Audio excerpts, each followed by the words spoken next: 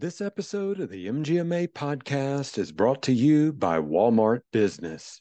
It's the Walmart you love, now for business. Get everything you need for your staff and patients in one place. Enjoy big savings on health and safety products, cleaning supplies, over-the-counter medications, and much more. And don't forget the break room snacks. Create a free account today and start shopping at business.walmart.com. That's business.walmart.com. Hello, this is Daniel Williams, Senior Editor at MGMA and host of the MGMA Podcast Network. Today we have a special edition podcast. Our guest is Dr. John Showalter, Chief Product Officer at Linus Health. Modern Healthcare has named Dr. Showalter as a top 25 innovator in population health, and he's here today to talk about early detection of dementia, new cognitive assessment approaches. Now, before we go to that conversation, I'd like to thank our sponsor, the Medical Practice Excellence Financial and Operations Conference. During our premier spring event, attendees will gain key insights from both disciplines and learn about topics that shape the future success of medical practice organizations. You're going to want to go to mgma.com/MPE23 to learn more and register today for this event, which will be held March 19th through the 21st in Orlando, Florida. Now to our conversation with Dr. John Showalter.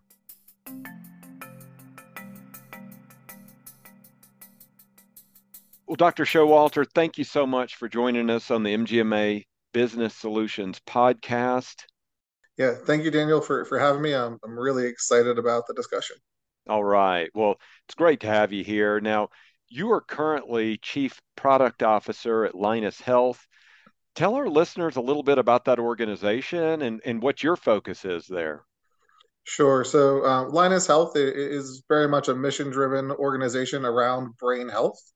We provide digital cognitive assessments and additional tools for physicians, particularly primary care, to use to identify individuals with brain health issues, MCI, early dementia, and help them get lifestyle care to improve their outcomes, as well as, clinical pathways to get accurate diagnoses.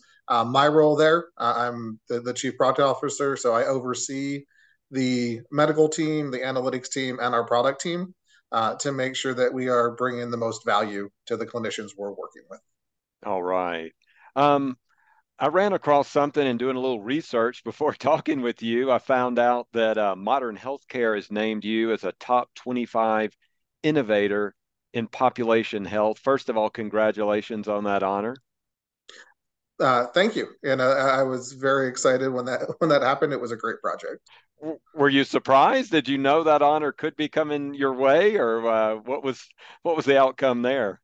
Actually, it was a total surprise. At the time, I was working for a clinical AI company. It was right at the start of the COVID pandemic, and we knew coming out of the H1N1 pandemic there was a lot of health disparities, that different communities experienced the pandemic very differently.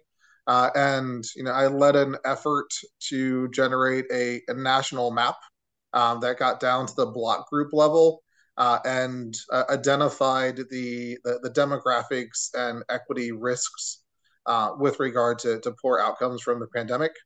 It got over 2 million hits and uses. It got used by every branch of the military, the CDC, several state departments of health. So it was this huge explosion because we put it out there. We did almost no advertising for it, and within the first week, we had over a million uses of the application. That is absolutely remarkable. Other than just the absolute, as you use the term, explosion, the adoption, the click-throughs on that application. What else surprised you just about the data, the kind of work you were doing? What really surprised us, this kind of work had been done on the county level before, but we were able with AI and imputing gradations at the block group level, actually identify these pockets of risk in counties that were considered otherwise, pretty well off. But single block groups that really showed that they were going to struggle. It was further validated by people that were using it and doing outreach that those block groups did have worse outcomes, and needed more intervention. But it was shocking to me that once we got to that level of granularity, the number of pockets that were being missed by county level analysis. Okay. I want to ask you one more question about this because you have that MD to your name. I mean, you spent a lot of time in the medical field as a clinician, um, but now, I mean, a lot of people know you as an innovator, as a product innovator as well. Where did that kind of switch flip for you? Were you always an innovator, even when you were in med school as well, or is that something in your DNA there where you kind of think outside the box as well? I think it has a lot to do with my training. So I started as a biomedical engineer that went to medical school. Hmm. Uh, During my fourth year of medical school, I was involved like in elbow to elbow support with one of the first Cerner implementations of computerized physician order entry (CPOE), and then I went from there into a fellowship and combined internal medicine medical informatics fellowship. So I also have a master's in information systems that I got while I was doing my residency. So I've been at this intersection of technology and healthcare like the entire time.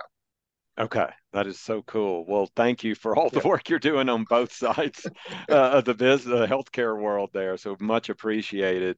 So you and I are talking in December. Um, you are going to be making a presentation soon on the early detection of dementia, new cognitive assessment approaches. We're partnering together. MGMA is going to host that presentation. I'm going to be on there with you. And I'm going to supply a direct link for our listeners who want to access this event on demand. But give us the elevator pitch for this program. What's it about? Sure. So this program is really, about having the scientists that are doing the work, present the effectiveness of digital cognitive assessments at the ability to detect dementia, mild cognitive impairment, Alzheimer's, and then explaining what impact that could have in clinical practice, especially in a day and age where we're getting more and more evidence that you can intervene and improve the trajectory of people with Alzheimer's disease and dementia. But the webinar is a focus on the new tools and the validation that's been going on in academic centers around it. Okay, thank you for that. And I wanted to let everybody know I'm going to provide a couple of links as well to some of those tools and resources that Dr. Showalter is talking about. So you and I were sending back some emails, and one of the things that caught my attention was you said there have been some major discoveries this past year in Alzheimer's research.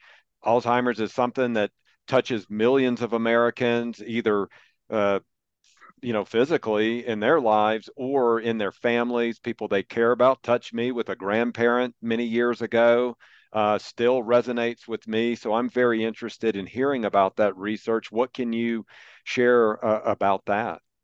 Yeah, and I think there's big categories of advancements. The first has been in the lifestyle management. So about 2 years ago, there was a study out of um, uh, Finland, the finger study that showed a 30% decrease in the progression to dementia with lifestyle improvements. Um, Similar studies, now the SMART study and the XERT study, have been repeated in the US and shown benefit again with regard to declining brain health and brain function.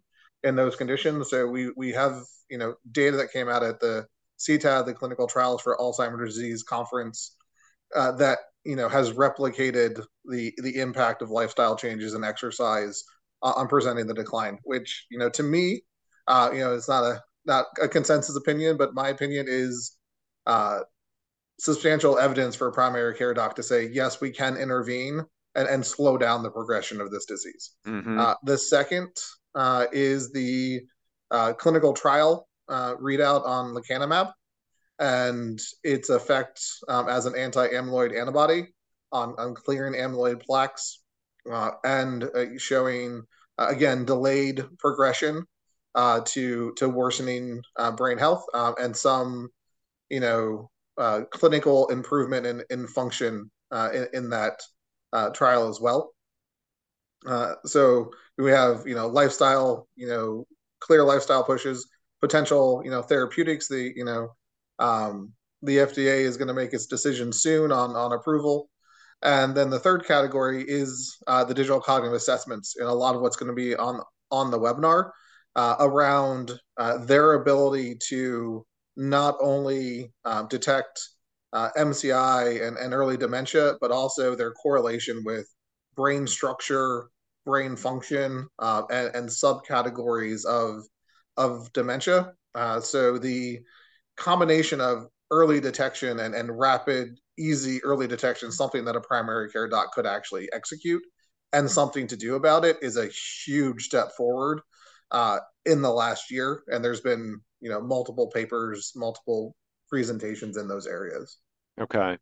I want to ask you one follow-up question on that. This may be something in your field or that you guys are studying as well. I was just reading a, just a pop culture article, and it popped up that the actor Chris Hemsworth that portrays Thor, he had done some genetic testing, and it saw that he had some strands of some different things that alluded to that he may be have a predisposition to have Alzheimer's down the road at some time. Is that something that was even on your radar? Do you even know what I'm talking about? Yeah. So the APOE4 homozygous or heterozygous. So do you have one copy Right. of the mutation or two copies of the mutation? That those subgroups are being studied as well, Hmm. and the there's still some subgroup analysis being done on is the positive benefit the same across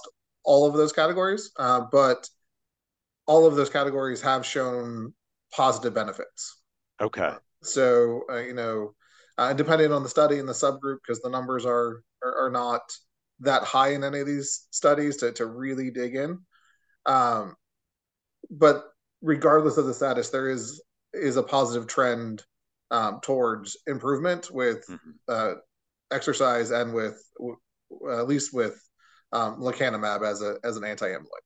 Okay. Well, in Chris Hemsworth's case, he's on some show right now where he's doing the most extreme exercising.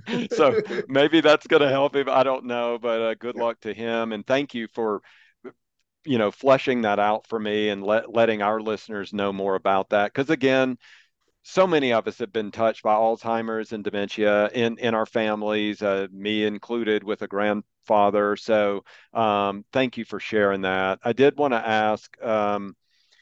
If that demand for early screening looks like it's on the increase, what do physicians need to be able to do to accommodate this? We already know there's incredible overwhelm right now, staffing shortages. So, how can they prepare and be strategic to be able to help patients as best as possible? Yeah, I mean, there was an article out over the summer that said if you added up all of the things that a primary care doc was supposed to do for their patient panel, it would take 26 hours a day. Uh, so they're very overwhelmed. There's a lot of preventative care, a lot of care coordination that we're asking primary care docs to do. So if we're going to add an additional screen or detection on them, it needs to be efficient, and optimally it needs to be able to be done not by them. So right now the kind of gold standard for screening is a mini mental static exam or a mocha. Those take 10 to 15 minutes. have to be done by a trained rater, which is generally the physician themselves or the nurse practitioner themselves. So tools that can reduce that time are key, and optimally tools that can remove that extra work from the uh, provider, and have it able to be done by the MA, or by the nurse and by the larger care team, and actually bringing the full care team to bear to execute it, because it's estimated about half of that 26 hours could actually be done by the care team and not by the Hmm. provider. And then enabling that care team, I think, is one of the critical pathways to really enabling uh, physicians and primary care. I think the other issue for physicians beyond primary care is education. There's a lot coming, right? So there's multiple drug trials that are going to be reporting out this year. There's CMS determinations. There's CMS determinations about PET scans and reimbursement. Reimbursements for things like digital cognitive assessments, and just this is a rapidly moving and developing field of medicine, and I think it's going to be important for organizations and practices and systems to uh, have somebody that's really looking at this, compiling the information and getting it out to their staff and physicians. Much like MGMA is doing with the Hmm. webinar.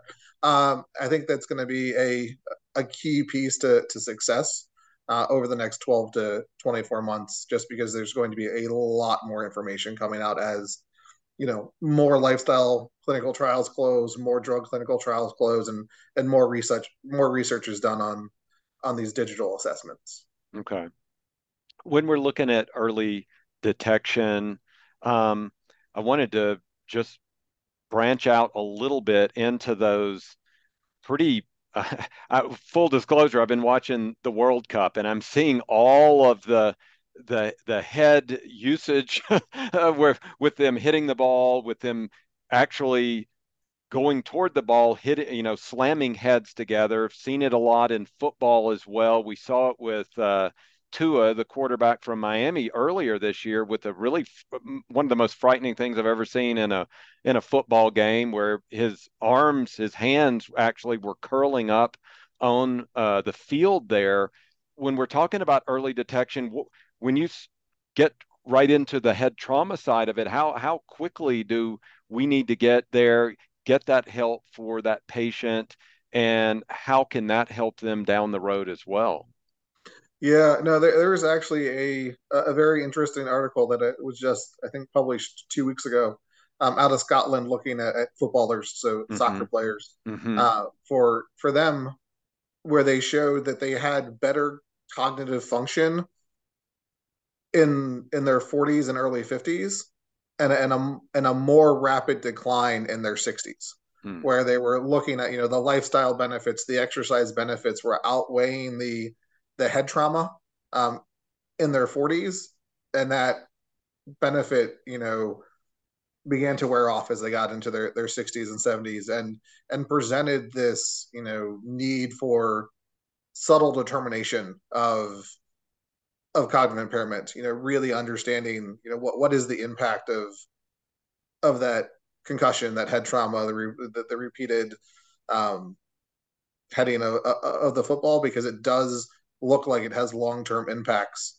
Mm-hmm. at least in that study, after 60, but is masked by their uh, you know healthy lifestyle prior to that. So if you're testing their cognitive ability at 45, they look really good. But are you looking for the subtle signs of impact that's coming from the repeated head trauma? And Mm-hmm. they didn't have that answer, but that call for more subtle tracking, and then getting to increasing detail. And uh, we would argue that from the Linus perspective, that the process piece, not just the final aspect, but looking in depth at how long did it take you to draw the circle if you're drawing a clock on a clock test. What was the actual pauses by word down to like the tenth of the second. Those subtle process pieces, especially when they're compared to an individual's baseline, show differences. And I think one primary care physician's opinion is that they need to move to much more sensitive markers, not just like, can you do the whole thing and how did you score, but compared to your baseline, are you drawing a clock slower? Would be a subtle indication of whether or not they're actually healthy and ready to go, and whether or not they had an immediate impact. Because the literature at least suggests if you're doing gross measurements of mental ability, those athletes are doing really well. Mm-hmm. That is fascinating, and that's something to continue to watch and monitor. So I did want to give you one opportunity here for a final question. Are there resources, are there tools that you can share with our listeners? You and I have talked about several of them. I want to put them in the episode show notes so our listeners can access that, can read that information, go through any tools as well. What's out there that you would provide for us? Yeah, so I think there's two big resources. One is at linushealth.com. We do have a resource page, a library where you can dig into white papers, webinars, links to the basic science journal articles, and also the webinar that we're going to do with MGMA, where we're having two academic researchers come in and really talk about the process approach of cognitive assessment, which we know is important in the MCI dementia, and some reasonable suspicion that it's important on the head trauma side, the concussion, and also some really detailed information about the specific correlation between brain function and brain structure and elements of the clock drawing test. And I think that combination of the Linus Health resource page and the webinar, which is coming directly from the researchers that did the work, uh, would give the listeners a great inroad into the topic.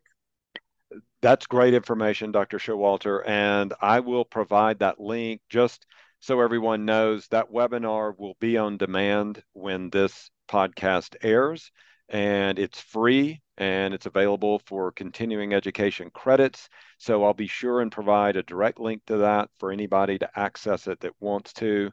Dr. Showalter, again, it's been great getting to know you and learn about this information from you. Thank you so much for sharing these insights with us.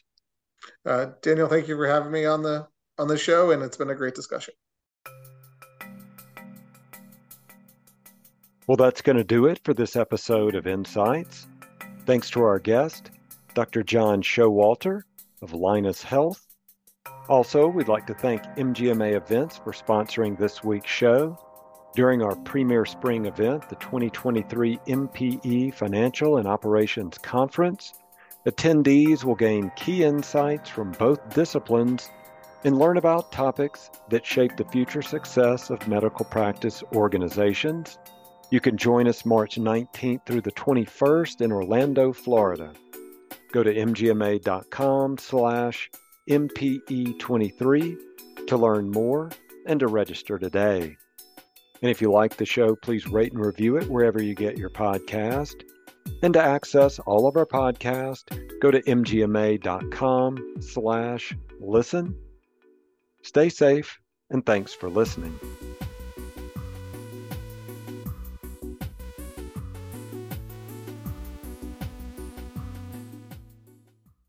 Hi, this is Declan McGee, one of the producers for the MGMA Insights podcast.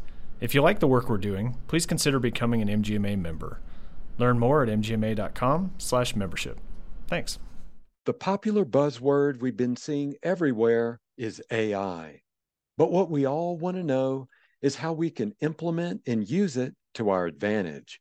When it comes to improving margins, accelerating cash flow, and optimizing staff performance, there's a one-stop shop using cloud-based predictive analytics. MGMA Analytics is your AI-enabled tool that upscales technology you've already been paying for, so you can silo your disparate systems and make data-backed business decisions. Visit mgma.com/analytics and see how AI can revolutionize your finances and operations. Again, visit mgma.com/analytics today.